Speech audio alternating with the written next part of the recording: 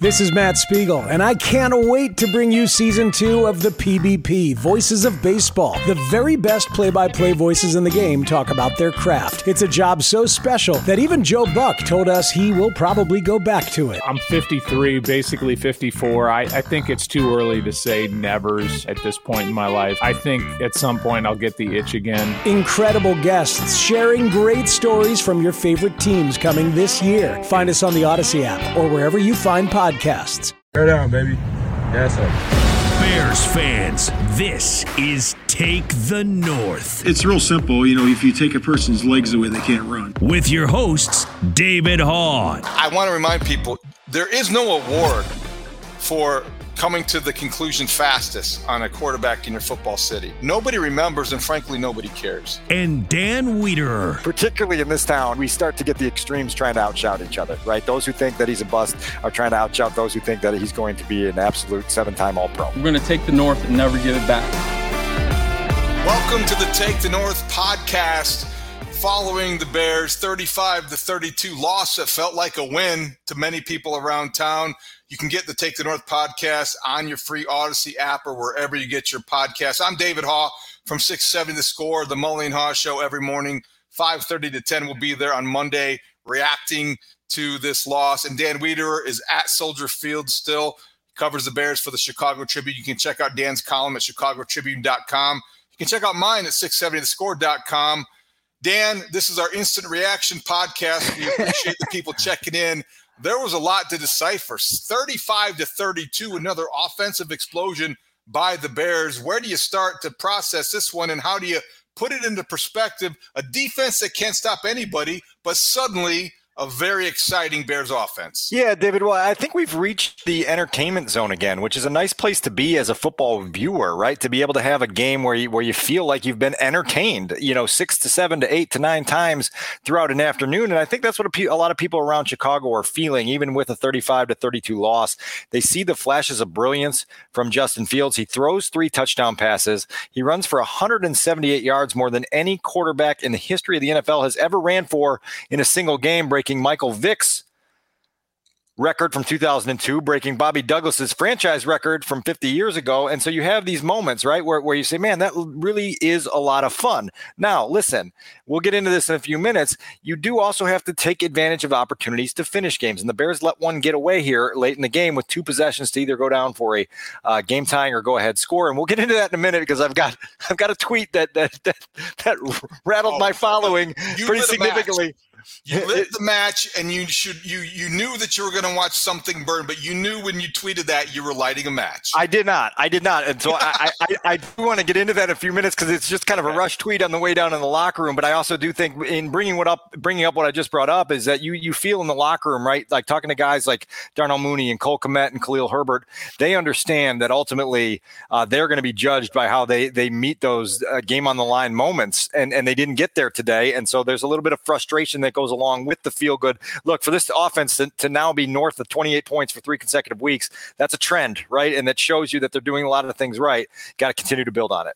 I think it also, as we just react to what we just saw, the thing to me that I didn't expect to feel, honestly, because I have been one of the guys who, all right, how can you just focus on the development of a quarterback in the midst of an entire season? You got 52 other guys in that locker room. You got a season and a first-year head coach, and you want to develop a culture of winning. Yep. And Dan, today, for the first time all season, the Bears did not win this game, and I came away feeling more positive about everything for the franchise than I typically would after a loss, and it's because of what we saw from Justin Fields. And what we saw from Justin Fields was, to me, the kind of thing that you can't plan, that you can't coach, and you can't defend. You can't account for special.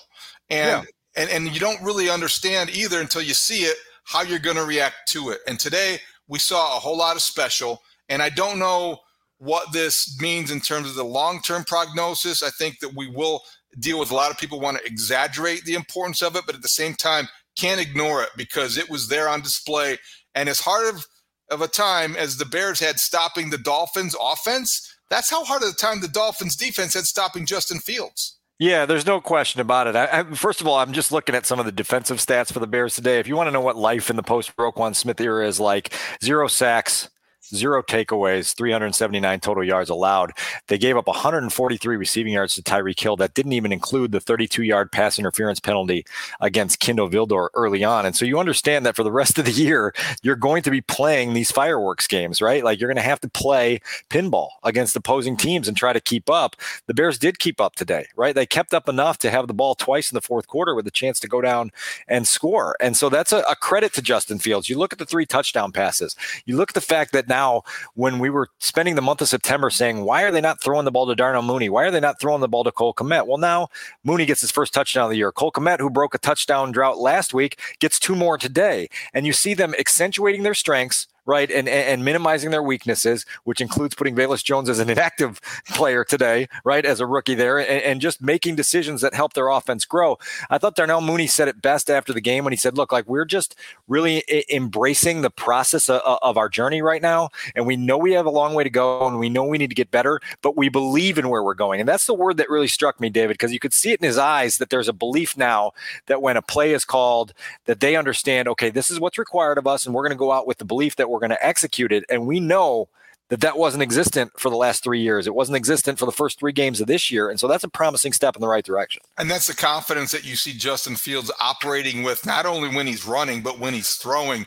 And those short, easy passes, the controlled passing game, the things that you need to have kind of in stride, on time, in time, he's making those throws now that he wasn't making before. And the offense is functioning and clicking as a result. I think that was an important step. Also, let's not ignore the fact that of all the history that's made today, this was only the 4th team, I think, since it was the 4th game in a row. They gained 225 or more rushing yards. And I think, Dan, that's only the 5th time that's happened since 1976. Yeah, you might be right on that. I don't have the excuse me. I don't have the exact number on that. They ran for 252 today. 40 carries, 178 of those, though, are on Justin Fields' runs, right? Yeah, so, right. You understand that there's something there. You don't take that away. But Justin was doing a lot more scrambling today than we've seen in recent weeks. And that's something I want to get into when we take a more constructive, nuanced look at this. Whether we want to do that tonight or save it for Monday, we can choose our battles. But I do think ultimately, right, when we go back to this idea of okay, so what does this offense need to do to go to the next level, right? They've gone up a level. There's no question. We will not deny the idea that they're growing, they're moving in the right direction. The arrow's pointing right, they're trending right. I just want to make this very clear to our audience that I am very encouraged by what Justin Fields and the offense have shown over the past 6 weeks. You get to those last 2 drives, David, they had 12 passing plays called, and they completed 2 passes for 3 yards. Right? This is crunch time in an NFL game, right? And you have 2 drives at the end of the game to try to go tie the game or go ahead and win it, right? I'll say it 15 times over, and you completed 2 passes for 3 yards on those. That is what Justin Fields is going to have to learn how to do. He's going to have to become a more dangerous passer in the NFL to truly put this team in contention to compete for championships up the road. I know we're not trying to compete for a championship right now, and we should embrace the growth that we're going on at this stage of the journey. And I am happy to acknowledge that. Really adrenalizing game. I said in my column that there were some intoxicating moments from Justin Fields today where you say, wow, that's just special stuff. Ultimately, you want some of the special or more of the special rather to be on script, right? Like the on script corner route touchdown pass to Darnell Mooney, beautiful play.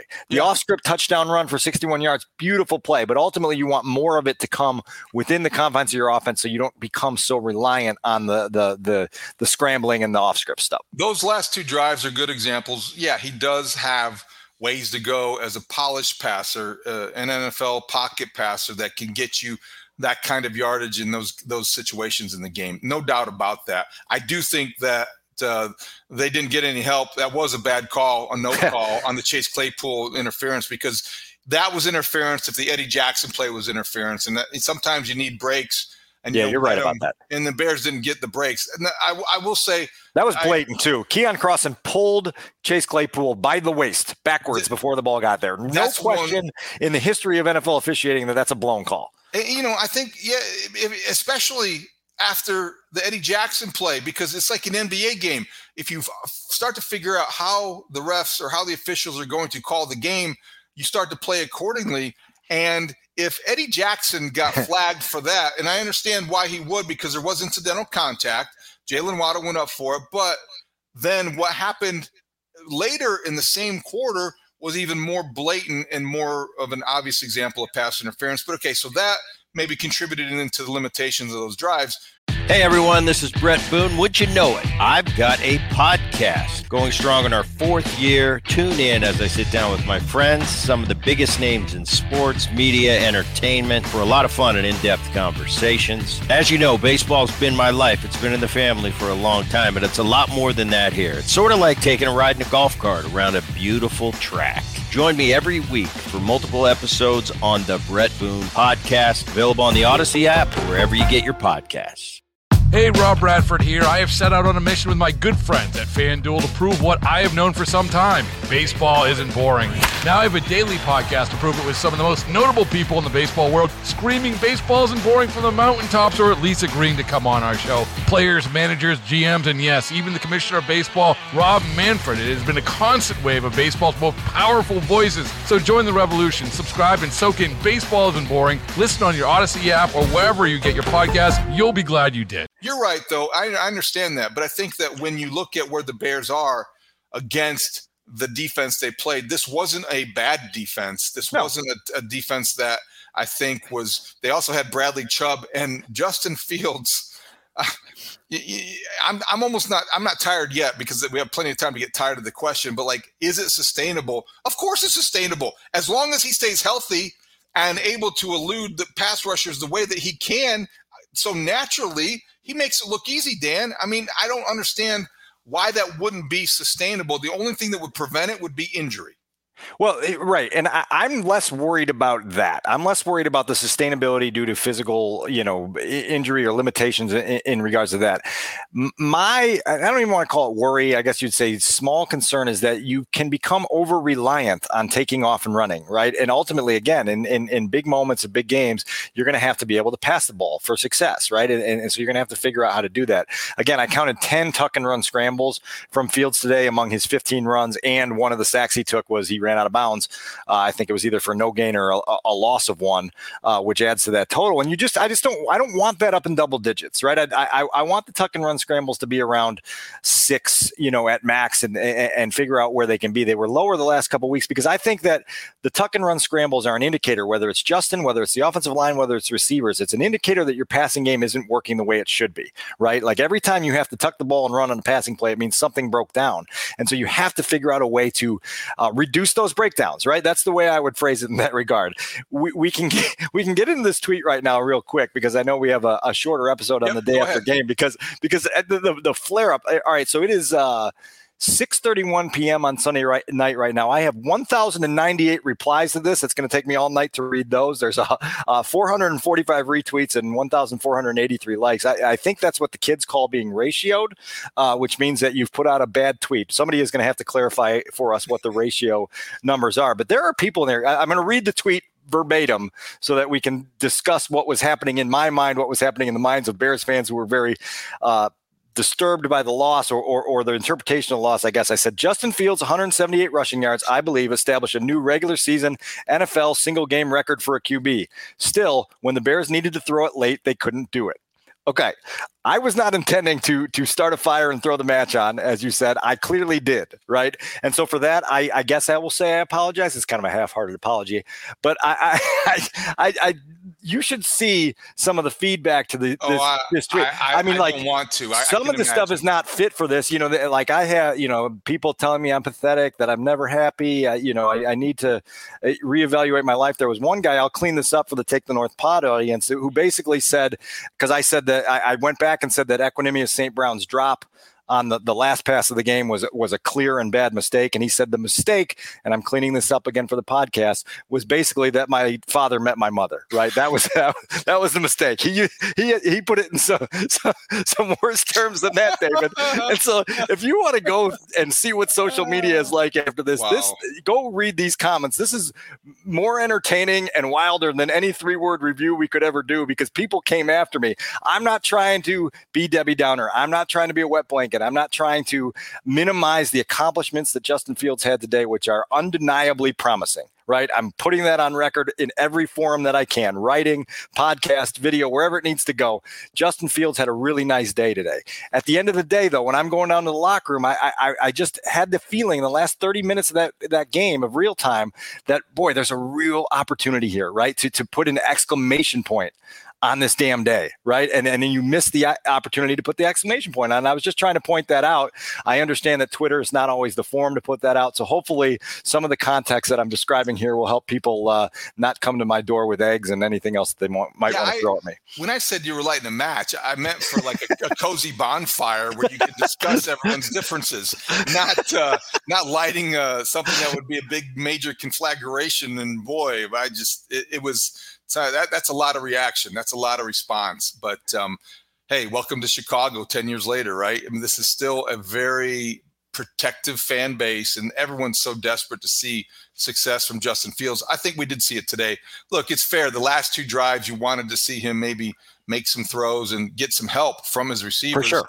But he did get I like the way that he got some help from his offensive coordinator today. To take it back to football for a second, I think Luke Getsy had a really good day. I like the way that he's using Cole Kmet more. I like the way that he incorporated Chase Claypool immediately into the equation, tried to get him some touches early. I also like the way that the run-pass ratio remains heavy run. And just a lot of that is maybe because of lack of protection. Those rushes are failed passes. But, Dan, I think you do what you have to do. I'm not surprised, and I didn't mean this like in an insulting way when I asked the question last week, but Tyreek Hill had more reception yards than Justin Fields did passing yards. You're not going to win a ton of close games that way. You'd like to have a little bit more balance. You're right. A little bit more downfield passing game. That will come. But today the Bears will focus. I know all week, even Matt Eberflus kind of acknowledged it post-game when asked about it. This was a step in the right direction for a Bears team that is now 3-6. David, you also don't want to see Jack Sanborn chasing Tyreek Hill in coverage, right? No. There are a few moments where you said, man, what was the call here and how did they wind up with that particular matchup, right? And I think that Alan Williams and Matt Eberflus will go through that video tomorrow and go, my God, I know we're shorthanded, but we can't let that happen, right? You cannot let a game breaker like that be matched up against an undrafted rookie linebacker running across the field with 7 yards of separation. And so there's things like that need to be cleaned up. Look, how about Cole Kmet getting involved today? First of all, I mentioned the 2 touchdowns, but he had 2 rushes, David. He had basically a quarterback sneak and a jet sweep, which were pretty cool. Little behind-the-scenes interesting anecdote about that. On Thursday afternoon, Brad Biggs and I were at Cole Kmet's locker, and we were just casually shooting the bull. Brad and I both have sons who pitch. Cole is a guy with a pitching background. We were discussing pitching for a while, and then we started twisting Cole's arm to say, hey, isn't it about time you get Luke Getsy to give you the opportunity to throw a pass, right? And he said, yeah, keep in mind, it might be there. And so then Biggsy approached him in the locker room after the game today. He said, how about we said we needed you to throw a pass, and they gave you 2 runs. And he said, I knew you 2 guys would be surprised by that they gave me a chance to run the ball a couple times. And so they're getting Cole more involved, and they're doing it in a lot of different ways. And, they could throw a pass off that action. You could hand him the ball, and then he could throw it, and then boom, there you go. That's the next step of that play. So, right. Listen, there was also an end around today to Darnell Mooney, and you were in the Justin Fields postgame press conference where he acknowledged that was a trick play. Yep. And Mooney was supposed to throw it back to him for a wide receiver to quarterback connection. I'm going to have to go rewatch that on the video to see what broke down. He was open. I can tell you, Justin Fields looked open from my vantage point, or at least maybe by the end of the play, there was no one near him. I think it would have worked. So that would have been cool, right? If you could have mixed in some of that into a day that was pretty promising. I mean, look, like you get to the end of the day and you've got 123 passing yards from your quarterback, right? And so one of the things I wrote in my column is we're 9 games into the season and Justin has reached 200 yards passing 1 time. He's been below 200 passing yards in 8 of 9 starts, all right? Like if we're not willing to acknowledge the nuance and the constructive criticism in the Justin Fields discussion, then we're never going to get anywhere. And eventually Justin Fields has got to be able to throw for 200 yards on a regular basis. We all know there's moving parts of this. We all know the offensive line is part of this. We all know the receivers are part of this. We know Justin's part of this. I thought Justin had terrific pocket presence for the first 3+ quarters of this game. I thought in the fourth quarter, he started to get a little bit more itchy to run, right? And to use those legs more. Certainly on a day where you're doing it successfully, that temptation makes sense, but it just can't become habitual. Otherwise, you're going to be kind of stuck when it comes to big moments. Last thing I'll add, because this is just kind of a mini pod, a reaction to the game, and we'll do more on our pod that drops Tuesday morning.